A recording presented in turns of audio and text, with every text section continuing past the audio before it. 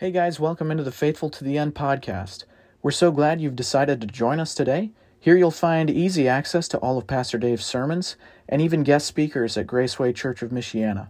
At Graceway Church of Michiana, we preach expositionally through the Scriptures, as we feel this is most consistent with the author's original intent in writing and yields both biblically and contextually accurate interpretations. At this time, we would invite you to grab your Bibles as we dig in to the Word of God. One of the reasons that I most enjoy the ongoing study is demonstrated by a quote from one of the textbooks that I had to read last spring. In the textbook, they give an example that explains or kind of makes sense of an Old Testament story, Genesis 15, verses 9 through 21. It's a book on hermeneutics or interpretation, and this is what the author says.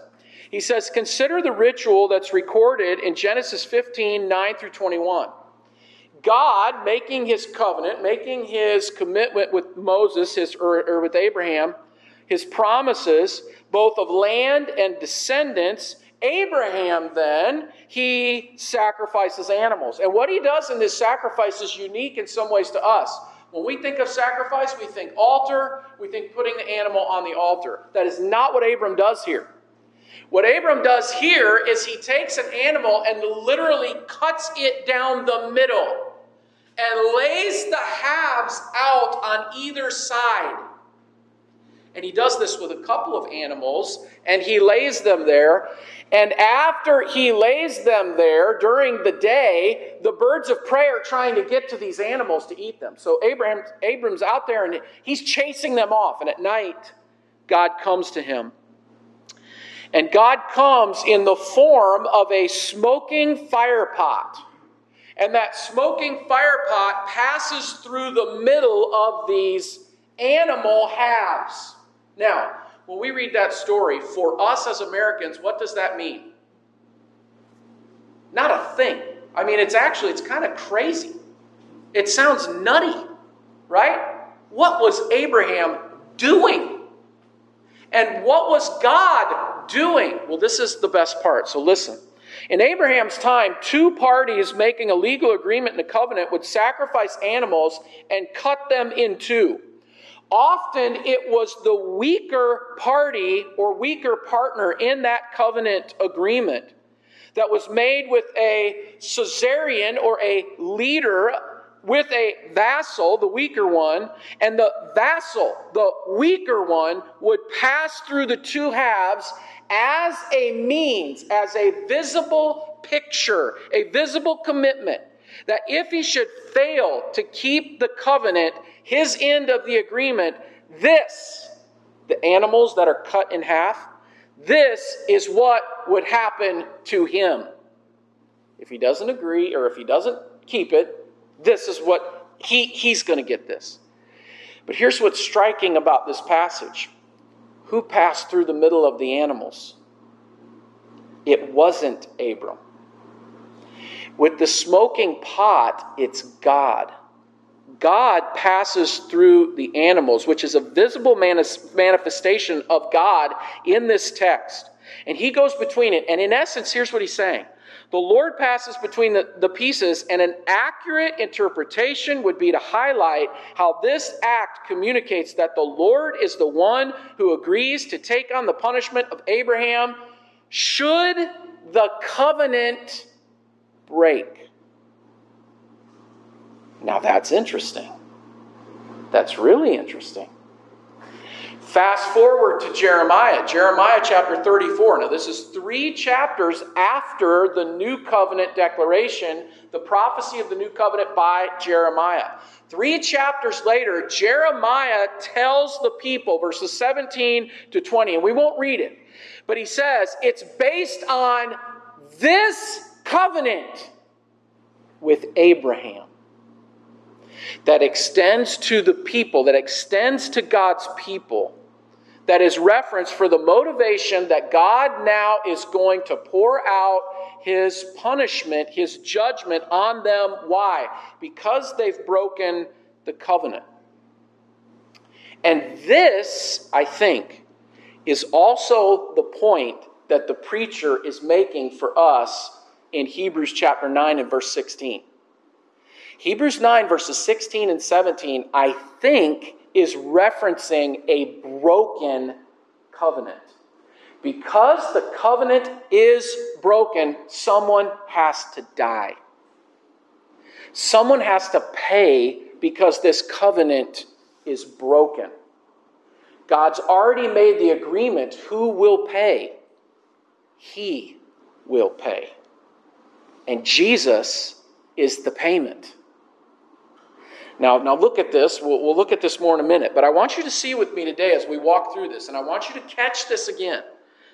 The sufficient sacrifice of Christ frees you and me from condemnation and allows us to draw near to God. Listen, the reality is that under this old system, under this old covenant relationship, there is a divide.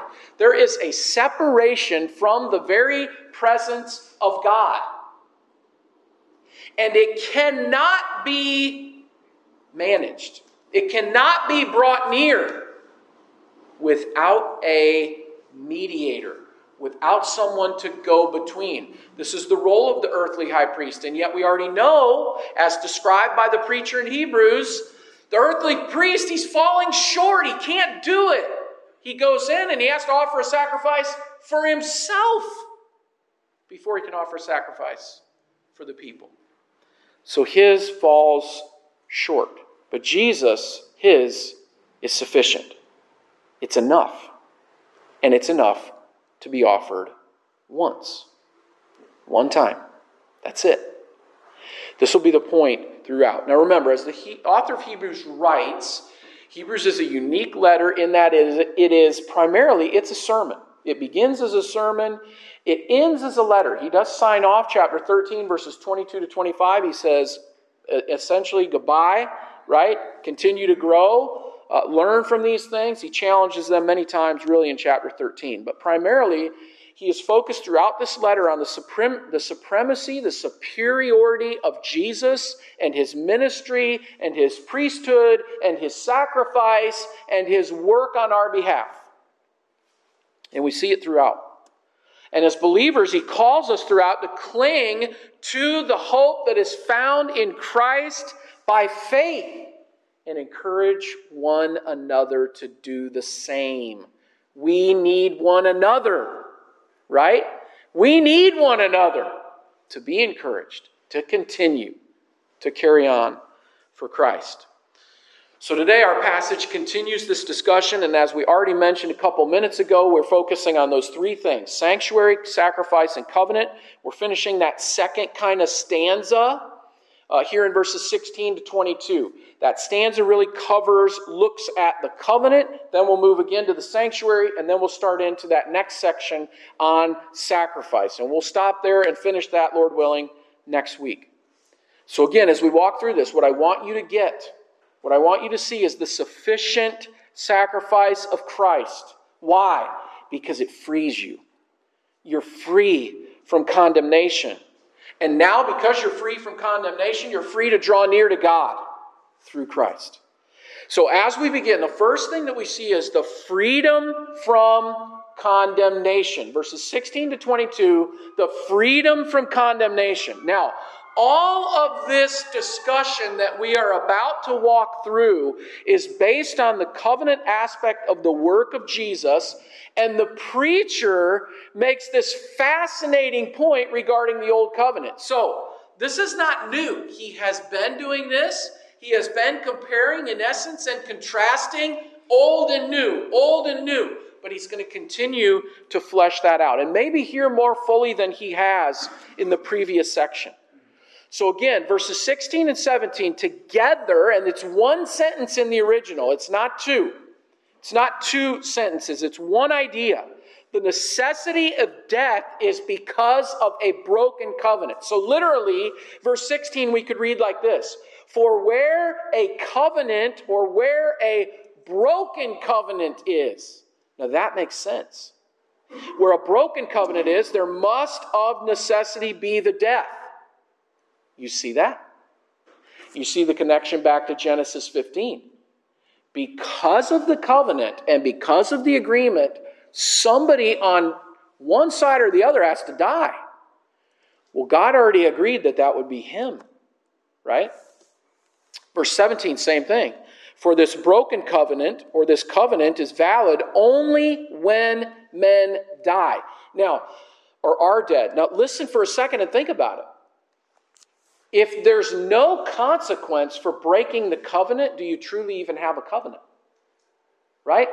This is one of the greatest ironies to me in the modern day world. If you follow sports at all, it's really, contracts have almost no meaning.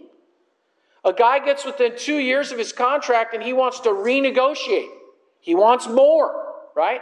Or decides, I don't like this team anymore. I want to go to a different team. Well, that's not a contract, right?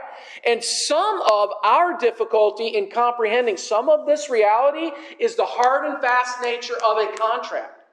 It will make more sense to you if you consider it as a contract with your bank, right? A mortgage. They're not so quick to let you out of that contract, right?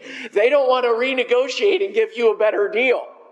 You know, in reality, if you tried to renegotiate right now, you probably wouldn't be happy with your rate, you know, right? That's how a contract often works. It's not like it is many times in the public eye. Well, that's exactly what's going on with this agreement. So the debate is, this be translated will and testament versus covenant? And that's why we went with the NAS today, because it alone translates it covenant. And I felt like that was important. There are other pieces that I maybe wouldn't have done that way in this particular translation. However, that one was significant enough that this is the one that we went with. There's great debate over this issue. There's great debate over this understanding of will and testament versus covenant. But I think the broken covenant makes sense. So if you look at, even from the context, back at verse 15, it specifically notes the transgressions that occur under the old covenant. Well, how are those transgressions going to be addressed? He's already going to tell us in verses 1 to 4, we'll get there in a minute, he's already going to tell us that that old system doesn't really purify, cleanse, release anyone from sin. It was a picture, but it doesn't release you. So this old system was broken. This old covenant was broken from the outset. The section that immediately follows, verses 18 to 22, it also addresses the first covenant. And it addresses the beginning of that first covenant, the inauguration of it, the regular exercise of these points, the necessity of death for breaking the covenant. So if you break the covenant, you're going to die. Now listen to me. That's in essence exactly what Moses is doing. We'll get there in a second. Verse 21, I think it is, verse 20, or 19. Moses takes the blood and he throws it on the people. Why would you do that? Because in essence, it's the same agreement. If you break the covenant, your blood's going to have to be spilled. If you refuse to obey God, you'll have to pay with your life. This is the arrangement from the beginning. This is the way that this covenant works. There's just this feeling of the necessity of death for forgiveness because of the transgression of the covenant. It's almost as if there's this understanding, you're going to break the covenant. How do we fix that? How do we ultimately, finally, completely address those sins, transgressions, those times that you break the covenant? So again, verse 16, a broken covenant demands the death of the covenant maker. If there is no death, then the covenant truly is it's invalid. It doesn't matter. It doesn't mean anything. So the preacher, I think, here is arguing what he has consistently argued throughout Hebrews, that the first covenant, it holds with it a curse of death for anyone who breaks it. You're going to die if you break the covenant. Christ, he takes that curse. Jesus, it tells us, becomes a curse for us. Thus, he frees us from the first covenant. He frees us from the weight the death, the curse of death that we rightly deserve. And instead, he provides a new and a better way, a better covenant, a better arrangement, right?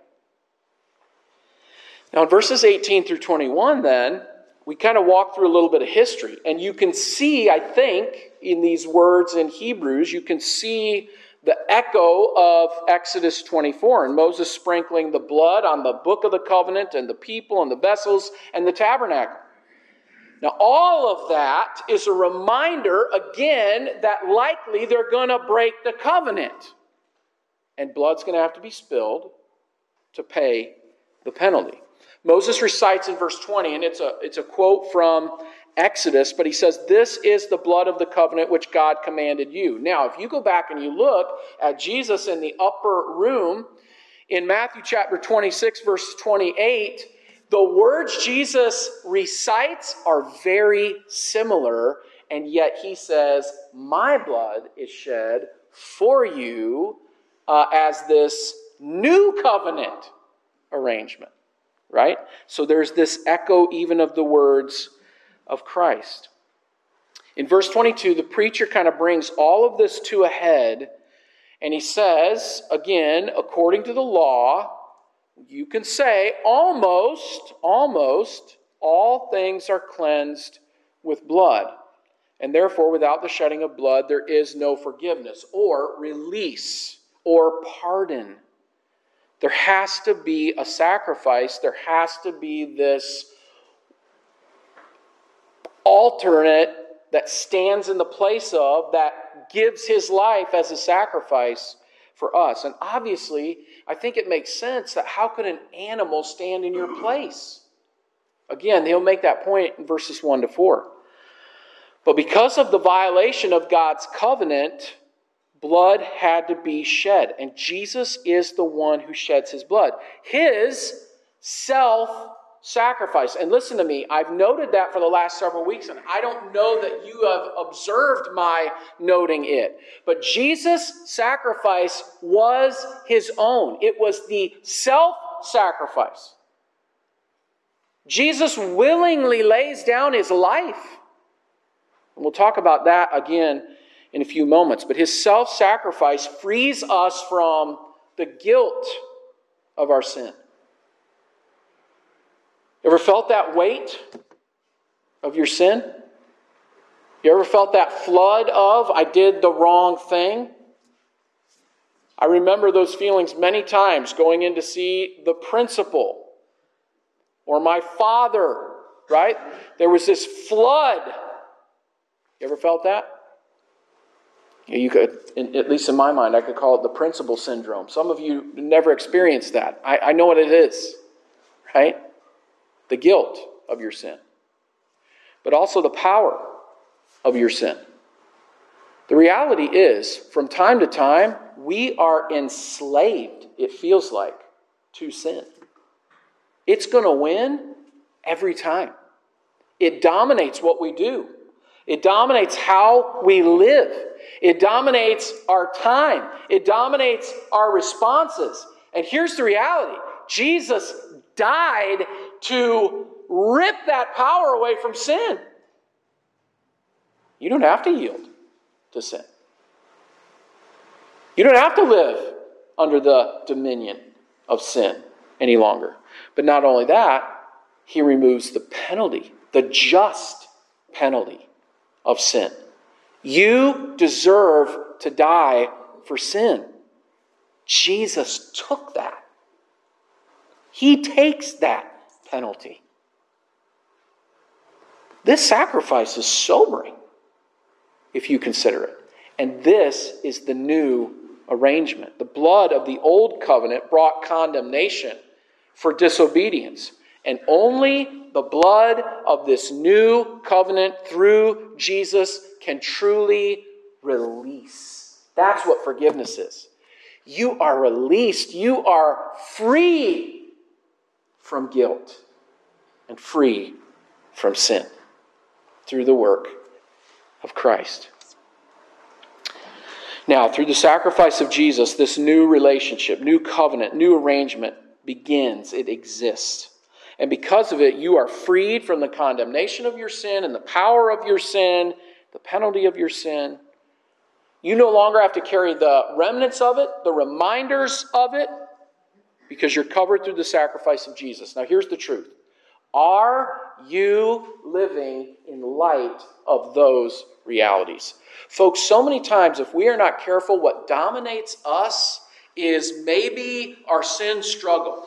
Or maybe the weight of our guilt. I failed. I'm not what I should be. I haven't done what I should do. I know there are things that should be different in my life. We don't have to live with the weight of that because of the work of Christ. We're freed. Jesus took the penalty for breaking the covenant. Through Jesus, you are released. You're cleansed. You're pardoned through his work on the cross. Now, I hope we can see clearly the impact of this new covenant. But this new covenant goes into and drives again the discussion that will begin now, kind of this third stanza. The sanctuary begins this discussion, and he very briefly addresses it just in verse 23 and 24. But again, this sanctuary addresses the presence, his presence before God for you and for me. Look again at what he says, verse 23. So therefore, it was necessary for the copies of the things in heaven, in the heavens, to be cleansed with these, with his blood. But the heavenly things themselves with better sacrifices than these. For Christ did not enter a holy place made with hands, a mere copy of the true one, but he entered into the true one, which is what? It's heaven itself, now to appear in the presence of God for us. So a couple of things. Again, we're starting the discussion over and beginning with the sanctuary. And the preacher very succinctly describes this heavenly sanctuary and Jesus going there for us. The heavenly things that are purified, there's great debate and issue over what are these heavenly things. Up to 9 interpretations. You know how many of those we're going to discuss? 1. You know what I'm saying? We're not going to get bogged down in that. Here's what it is, I think. Here's what he's describing. He's describing this place, the purification of the people of God, and the place then that we can commune with God being heaven, and that communion is possible through cleansing, the cleansing Jesus provides, and through the ministry, through the presence of Jesus with God. The sacrifice of Christ opens access to God. We can now draw near to him with a free, released, as he addressed earlier in chapter 9, conscience. There's no longer this weight of our sin. We have been cleansed, forgiven. We're free. So the sacrifice of Jesus makes this objective difference, an objective change in the relationship that humanity can have with God. Before Jesus, we don't have free access. Before Jesus, there's this barrier. Before Jesus, you have the Holy of Holies, and only the high priest can go in. But now in Christ, you can draw near to God because of his sacrifice. So heaven is the true sanctuary. Why? Because it's the place where God dwells. The divine presence of God is there. So that's what we're describing in this true sanctuary. Jesus enters this for us to appear in the presence of God for us. He goes for us. He stays for us. He's there for us. He represents us. And it demonstrates a couple of very important things. Number one, Jesus doesn't need to sacrifice for himself in order to go. That's going to come back up again in a minute. Jesus doesn't have to sacrifice for himself in order to enter, because he's right. He's perfect. He's never sinned. Unlike the earthly high priest, remember. And the effective ministry for us is being maintained, being done by Christ. And remember, it's not as if he is wildly out of control, trying to keep up with millions of believers across the earth. John sinned today, or Sally sinned today, or Susie, look at her, yeah, she's a mess, forgive her. It's not as if there's this courtroom docket and every single moment he's pleading. No, listen. His sacrifice and entrance, that's enough. He's pled your case. It's done. It's done. He's not frantically trying to argue for your rightness, because his is enough. His settles the case. So the preacher again moves from the sanctuary to the sacrifice. Finally, and this is a large section. We'll start it today. We will not finish it today. But the end of chapter 9 and the beginning of chapter 10 kind of go together. Now again, chapter breaks are not inspired. We've talked about that many, many times. The beginning of this addresses again the all-sufficient, once-for-all sacrifice of Jesus in opposition to the ongoing sacrifices necessary under the Old Covenant. So again, this is the difference. We're comparing and contrasting the two. And you can see this opposition in the absolute, unrepeatable sacrifice of Jesus. Once for all is how many translations actually lay it out. And the reason they say it is not because that's in the original. The original is once. But the once for all kind of gives that impression. This is literally unrepeatable. There would be no need to do it ever again. It's done. It's finished. As Jesus said on the cross. You can see the once-for-all nature of this sacrifice right away in verses 25 and 26. Look at what he says.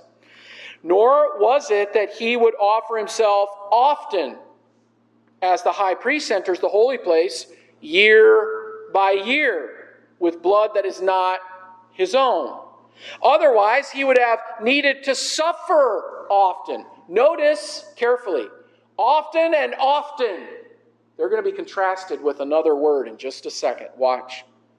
Since the foundation of the world. Literally, he's saying he'd have to sacrifice if it wasn't enough, if this one wasn't sufficient, if it didn't need to be done over and over. He'd had to do this since the beginning of time. From eternity past, he would have had to start being sacrificed over and over and over and over and over again. Often. But he says instead, verse 26, but now once at the consummation of the ages, he has been manifested to what? Put away sin by the sacrifice of himself. Notice that. By the sacrifice of himself. You see what I've been saying to you for the last several weeks? The self-sacrifice of Jesus. Jesus did this.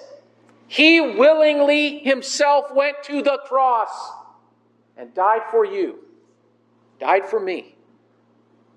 It's unthinkable in so many ways. So he begins in verse 25 with this really, in many ways, beautiful transition to the self-sacrifice of Jesus, which contrasts with those of the former high priests. Jesus didn't need to offer himself over and over and over and over again, yearly, regularly, right? And yearly, that comes up in verse 25. It'll come up again in chapter 10, verse 1. It's kind of framing those two discussions. Jesus didn't need to do this yearly. The Old Covenant, it did need to do it yearly, all the time. And that yearly sacrifice specifically being addressed is the Day of Atonement. The day that this sacrifice was made for all the people of Israel together. Jesus doesn't need to do that. Instead, verse 26, we know that Jesus, he didn't offer himself since the foundation of the world. He didn't need to do that from eternity past. And here's one of the things that I want you to note. There is this slight case that the preacher continues to build. Because in essence, by saying Jesus, had he needed to be sacrificed often, he could have started doing that before the foundation of the world. Why? Because he's eternal. He's always been. And eternality is an attribute that only God himself can have. So you see how the preacher gets that in there, right? Jesus is unique. He is the eternal Son of God. He has always been. He will always be. It implicitly affirms his eternality. But he goes on and he says it's offered once. And I love this. Our speaker last week in his commentary, he literally describes this word as this. It's an understood, unrepeatable event. You read that, it makes sense. That's not getting done again. It's done once. Once. His sacrifice was sufficient. Once for all. It's consummation of the ages. Now, when you read that, you think, how is the sacrifice of Jesus this consummation of the ages? What's he talking about? Well, the idea of that word is completion or close or climax, as one translation happens to put it. It literally is the idea that his coming made that time the time of fulfillment. This is the climax because he came. And literally, from that time on, we are in the last days. And that's why our New Testament authors describe it that way so many times. The purpose for his coming is stated. Literally, we have the reasoning, the motivation for his coming. What does he say? To put away sin. And he did it. He accomplished the goal. His purpose in being revealed, his purpose in being manifested is to abolish, to destroy sin. And Jesus accomplished the goal. He completely defeated each reality of sin. The guilt, the power, the penalty of sin, all of it. He defeats every aspect of sin by his sacrifice, by himself, his sacrifice. This self-sacrifice of Jesus for us, he offered himself willingly for you. I love that. He wasn't forced. He didn't do this because somebody twisted his arm. He gave his life for you. Verses 27 and 28, the preacher goes on. And he says, inasmuch as it is appointed for men, people, humanity to die once, and after this comes judgment, so Christ also, having been offered once to bear the sins of many, will appear a second time for salvation, without reference to sin, to those who eagerly await him. Now, verse 27 and 28, once again, they go together. Many times when you've heard verse 27 and 28, you hear it as, it's appointed unto man once to die, and after this the judgment. And so the verse is about what? Death and judgment. Now, in a sense it is, but that's not the preacher's point. The preacher is not referencing necessarily death and judgment. What he's saying is, that's the normal human course. That is not the normal course for Jesus, right? He did die once, but he's not going to judgment. You know what he's going to do? He's going to come back and complete the work of salvation. That's what's coming next.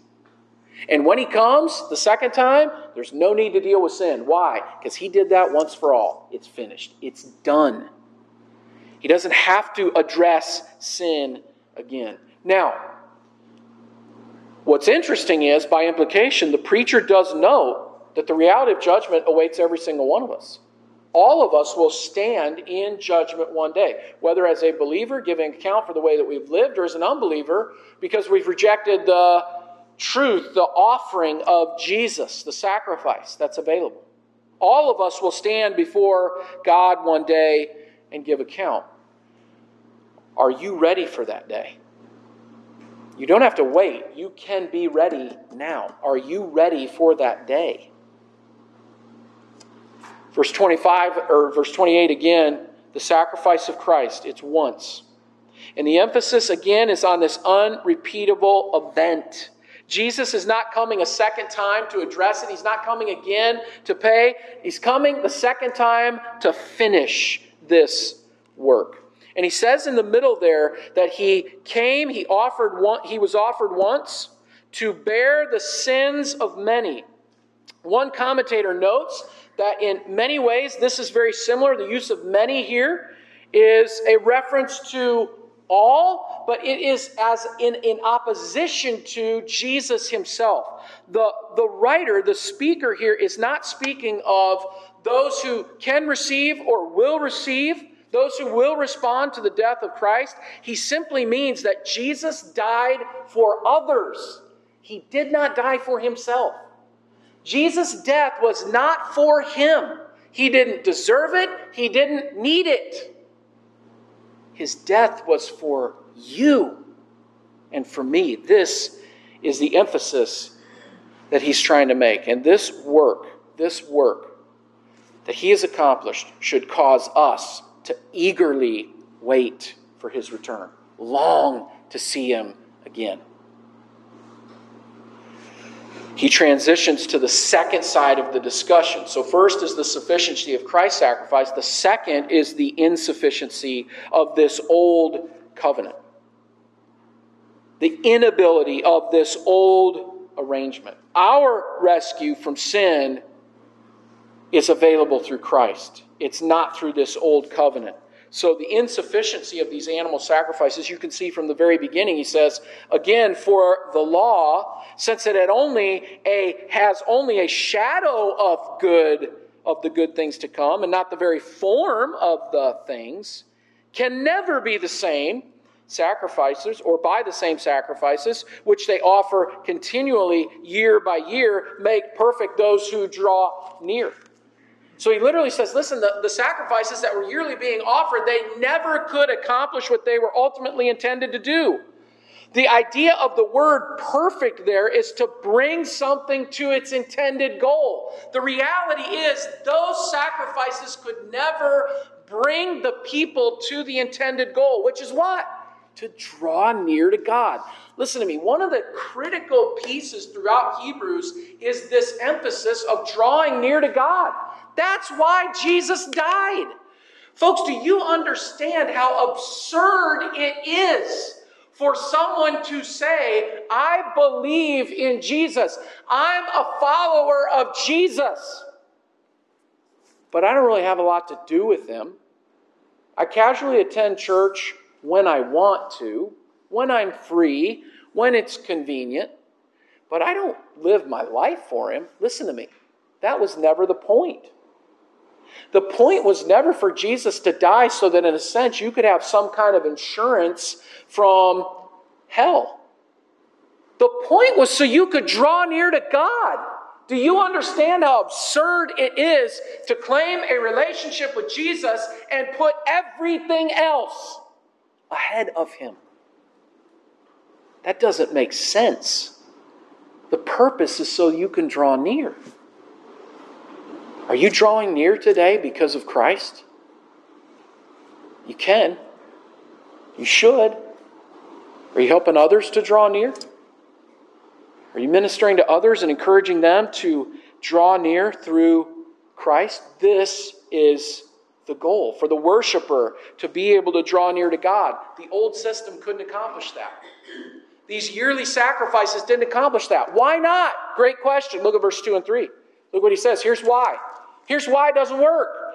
Otherwise, would they not have ceased to be offered because the worshipers, having once been cleansed or released or freed, would no longer have the consciousness of sins? No, but instead, those sacrifices, verse 3, there is a reminder of sin year after year. You literally go to the temple, to the tabernacle, to have your sins covered, to have your sins atoned for, and all it does is remind you of how exceedingly sinful you are. And as you walk away, is your conscience truly cleansed? No. Because the blood of that bull, the blood of that goat, the blood of that bird, that cereal offering, none of it can truly cleanse you. And so there's just this reminder. That wasn't enough. I'm not right. I can't draw near. Look at my sin. Look at the weight. All the time. This constant weight of sin. And so the conclusion that he brings us to is in verse 4. The logical conclusion, and he uses this word impossible again. He only uses it again 4 times. Chapter 6 twice, here once, chapter 11 once. You heard about that one last week. Here's the third one, verse 4. For it is impossible for the blood of bulls and goats to take away sins. It can't take them away. They're a picture of this ultimate sacrifice that would take them away, the consummation of the ages when God himself is manifested in the flesh. Jesus comes and lives and dies this sacrificial death. But that's it. They're a picture of that. They can't remove a thing. They just bring it up over and over and over and over again. It's like salt in the wound, isn't it? Nothing less than the precious cleansing blood of Jesus could take away, remove sins. And Jesus did. Jesus accomplished our redemption. He accomplished it by willingly offering himself as a sacrifice in your place and in mine. Now, I want you to think about this for a moment. Remember our greater context of Hebrews. Why is Paul writing? He is writing, not Paul. Why is the preacher writing? He is writing to encourage these believers to persevere. Why? Because Jesus is better. You see it? Jesus is better. Jesus is better. He's better than animal sacrifice. He's better than the law. He's better than the old covenant. He's better than Moses. He's better than angels. He's better than all the high priests that ever served. He's even better than the whole Levitical priesthood. Jesus is better. Persevere. Be faithful. Draw near. Right? Because Jesus is better. So you see this, the sufficient sacrifice of Christ. It alone frees you from condemnation and offers you the opportunity to draw near to God. But here's the wrinkle today. You cannot draw near if you have never placed your faith in Jesus alone. If you have never placed your faith in the finished work of Christ, his self-sacrifice for you, you can't draw near. Jesus is the only way to draw near to God. There's a story told back in the days of the Depression. A Missouri man named John Griffith, he was a controller of a great railroad drawbridge that would run across the Mississippi River. One day in the middle of the summer, 1937, he decided to take his 8-year-old son, Greg, with him. And at noon, John Griffith, he put the bridge up so that the ships could pass through underneath.